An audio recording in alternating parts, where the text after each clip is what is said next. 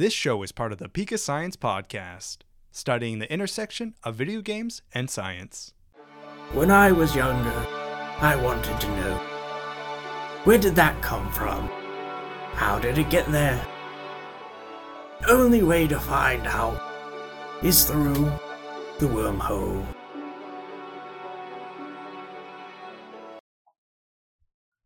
Hello everyone, welcome back to Through the Wormhole. I'm your host Jared, joined as always. I'm Madison. Hey, look at that, I'm here. I am sick and feel like I'm dying, but I am here. I have been doing Dayquil all day like it is a shot, and I feel stuffed up like crazy, and Haley's cough is so bad that at dance class I could tell which kid is her from the other room just goes Is that? Oh god. Poor baby. Yeah, Lila brought it and decided to share it with everyone, and she has shared it at both of her homes and has infected everyone. Well, hopefully we'll have this not on for too long so you can get back to resting. We had 16 people here. We had the whole Flaming Dice group here for Thanksgiving, plus a few others, and it may have gotten spread on Thanksgiving. I was at work on Thanksgiving, but it was a slow day for us, so we were good. But we of course are looking at a deeper dive into non-local and non-native species in Pokemon. And mostly Hawaii. And that's what I was going to talk about, is just like, last week we did differ a little bit for Foxes, with talking more about Australia, and of course with Galar and Fievel and Nickit and all of them. But we are back in Hawaii, in Alola. Alola, we've already talked about rats. We've talked about jellyfish. We've talked about mosquitoes. We've talked about cockroaches. We haven't talked about Meowth, who is a huge, that's a thing. Yeah, Meowth is going to be its own episode, I think, because it's just there's a big conversation a lot in the conservation community, especially about our feline friends. Well, and Don used to talk a lot about, cats being a huge ecological threat. Yep. I know, I'm sure you've heard the story when we've all done stuff online before, all the stories he likes to share about, yep. about cats, taking out entire bird populations. Yep. And I figured they'd get their own kind of special episode. Probably, by the sounds of it in my own head, I'm going to do it next episode. Because they are there's a big environmental conflict with cats and local native ecosystems. And that is why Bob Barker reminds us all to spay and neuter our pets. Yes. And that's why leash laws are becoming more prevalent for cats. Yeah. We have that in some of our townships nearby. So, we've already talked about a bunch of different species: rats, mongooses, mosquitoes, cockroaches, and jellyfish. Talking a lot about, of course, the ultra beasts that are based on real-life examples of non-native species. However, even Kartana. I didn't talk about Kartana. I didn't talk about Stakataka.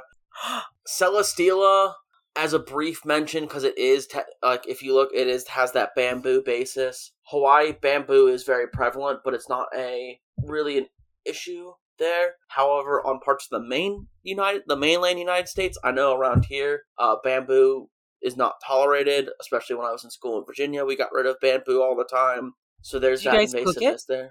Cook it? Well, not the way that you would think you should be cooking it. Oh, okay. Well, never mind.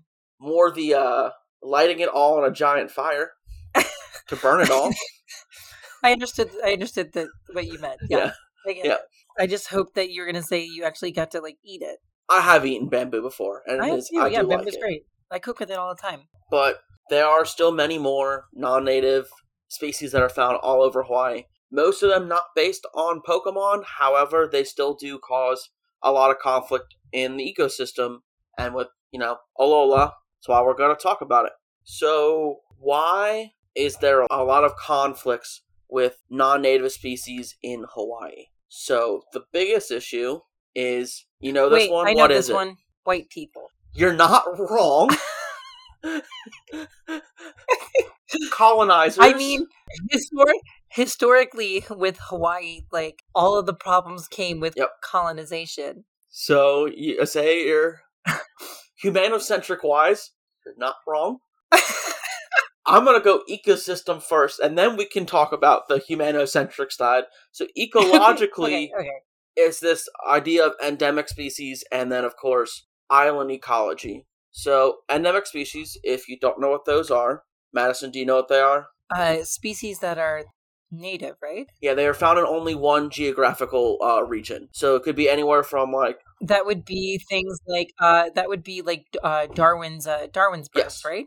things like just like your native fauna that are only fauna and flora that are only found on like certain islands. I think like you could talk about like the fossa from Madagascar. Oh, fossas, Madagascar. Yeah, but Madagascar is big. But still, like one geographical region. It could be a small island. It could be endemic species. Could be endemic to just that continent. So it could be like dingoes. Dingoes are endemic to like Australia, but more.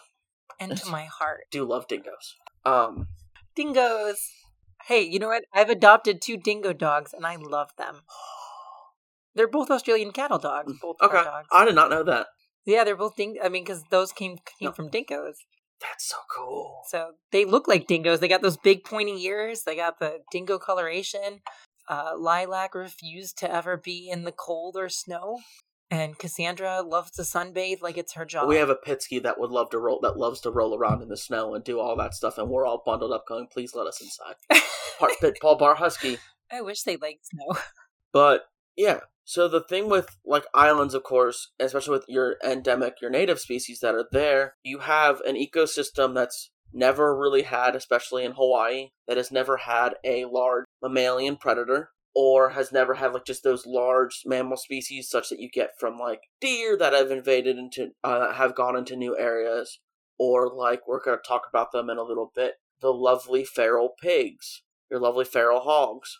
You also have, so kind of that they don't have an actual predator in your island ecosystem. With your native species, if you have an aggressive predator especially, they tend to outcompete a lot of your native species. We've already kind of talked about that with the rats, especially, and your mongooses, and just your predators like that can outcompete. So when you have endemic species that are only found in one area of the entire world, non-native species are a large conflict because of you're trying to protect those species that are only found in your area, and now you have something that could be threatening them. And that's why they're really important. And I think the same thing is true for ecosystems. If you've never come across that type of predator or that type of, plant, you don't know how to react. Because while an ecosystem is not a living thing, I am a huge proponent of systems theory. And looking at that from the social science standpoint of systems theory, it is a living thing. Like an ecosystem is a reactory complex system that acts as a living organism in itself. And if it doesn't have the tools to handle that change, I mean, it's Darwinism at that point. And with islands, that's the issue, is that they've been self-contained for so long, they don't know. I mean, that's why you get all the weird marsupials. You get a lot of different... That's Tasmanian tiger. I love them.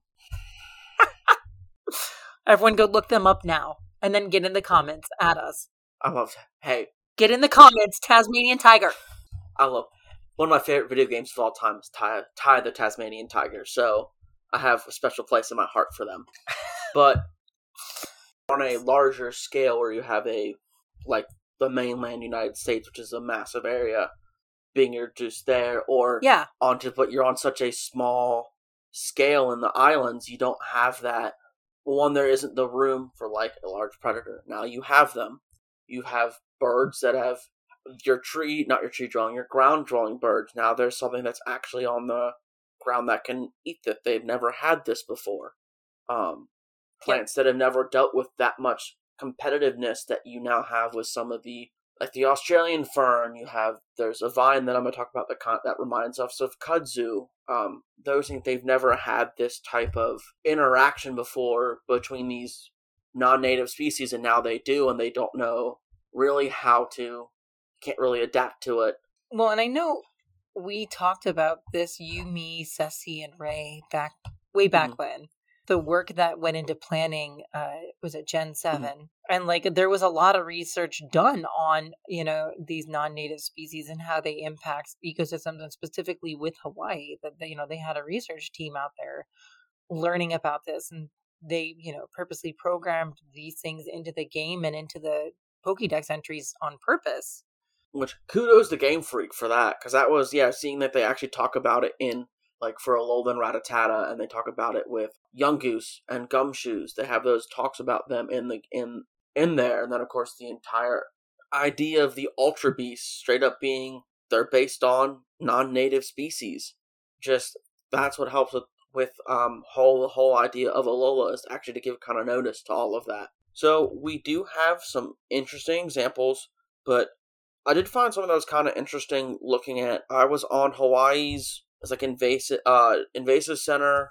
They're like the Department of like Game and Fisheries, and they have this part called injurious wildlife, which is any species or subspecies of animal, except for game birds, game mammals, which are known to be harmful to agriculture, aquaculture, indigenous wildlife of plants, or constitute a nuisance or health hazard.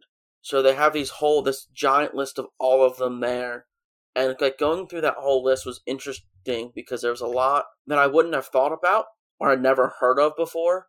Honestly, a lot of them also kind of make a good bit of sense. We have them around here. You have them where you live. They're all over the United States. Good old feral hogs. You don't know where I live. That's not true, you do, but... Well, they're all over the United States. So, good old feral pigs, feral boars, which they were originally brought domestically, actually, to Hawaii by Polynesians, the Pua. Sorry if I just butchered that. Pua. They were brought for... like Moana. So they were brought as an actual food source. However, in the 1700s, a man by the name of Captain Cook went to Hawaii and decided to introduce, much like happened in Australia, introduce European boars.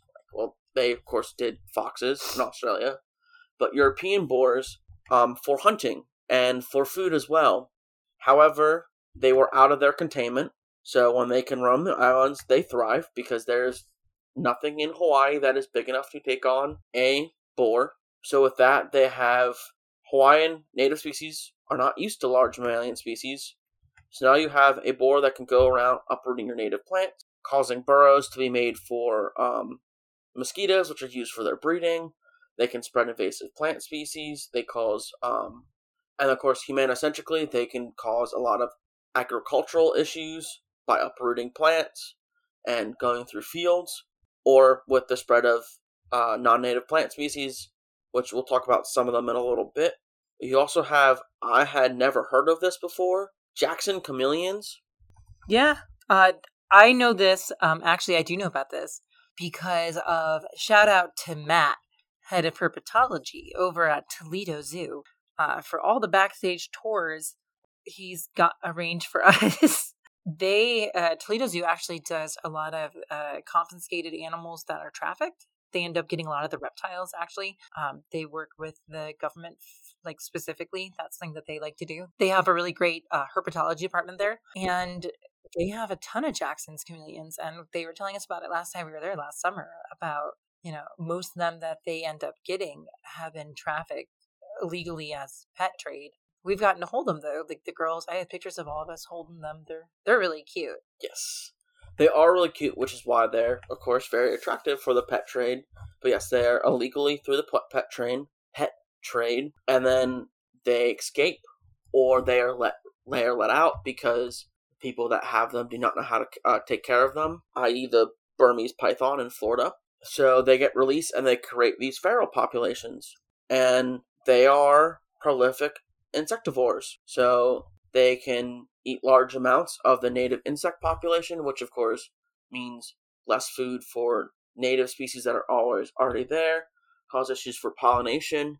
And then actually what I was reading about that was interesting, from the government, they were talking about if brown tree snakes would ever make their way to Hawaii from Guam, which they said they've had 8 before, that they've all been killed.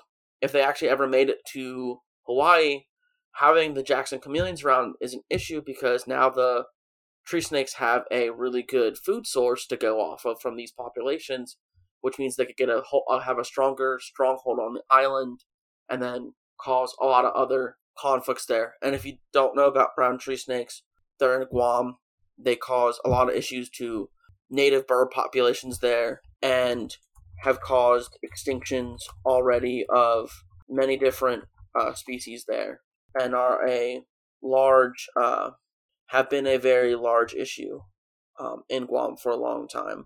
And actually, it's the government of Hawaii has a whole program set up to make sure that when they get packages in from Guam, that there aren't any of the brown tree snakes, because they don't want them being on the island, which makes a lot of sense. We're doing that right now in the continental U.S. with lantern flies. I don't care for the lantern flies. They're all over the place in PA, and it's not fun. But you kill a lot of them, unfortunately. Well, not unfortunately, you have to. But also, speaking of other insectivores, another one that was high on their list was the kokui frog, which is a really small frog in Hawaii. It's actually native to Puerto Rico. They're also prolific insectivores. And their thing is they also have no predators to keep them under populations of control. And they actually compared that normally in Puerto Rico it's 22,000 of them per hectare, and in Hawaii it was 55,000. So a massive, massive increase from the native population of where they're from to a non-native population, because there's no predators in check. And then also, I have it that we're going to talk about feral cats. We're going to save them for another episode, but they are also a large issue in Hawaii, especially with bird populations. Other things, I do like plants, so we are going to talk about plants. We have the Asian sword ferns. They are rhizosomal plants. What you don't know what a rhizosome is, it's a part of the root that's underneath that when they could be cut or hurt, they can actually spot another plant can grow from them, from the rhizosomes. They are also very good at choking out other plants and choking out their root systems. So the sword fern grows in large swaths because they can actually just spread swiftly, take all the nutrients from the soil, from actual native plants, and choke them out. So now you have more swaths of these sword ferns. Similar to also like kudzu that we had in the United States for a long time, and we still do. Banana poca is a vine, climbs up shrubs and trees, and chokes the host plant and kills it. And their seeds are spread by pigs and birds, which is why they're also a large issue. Besides that they can kill a native species of plant, they also can get spread very quickly. And then a personal favorite is, because we're in the holiday season, so Christmas berry, could not say anything about that. Their berries are narcotic and are mostly toxic. So lots of birds and small mammals will eat them, and then that will actually poison them and then kill them. And the government of Hawaii, because controlling non-native species is a expensive cost. They spend millions every single year trying to stop the spread of this particular tree around this bush around, so that it does not cause more issues. And there's also tons of different tree species that grow up in dense stands, and with how their fruit drop, they can actually take over full forests. There are a plethora of conflicts that have been brought on by these non-native species throughout Hawaii. So if you want to know anything that you can do to help, so one thing I always talk about with, like, and it's kind of probably repeating myself a lot, is if you've ever been to like a national park, I don't know if they have them around you. I saw them a lot in Yellowstone and a lot of the different forests I would go into. They had little brushes and everything, so that you'd have to before you walked in, you'd scrub the bottom of your shoe on the brush to get rid of all the seeds that could be there, and then you scrub that on your way out, so to help protect that you're not bringing in seeds from another area that aren't supposed to be there in there, so you don't cause issues.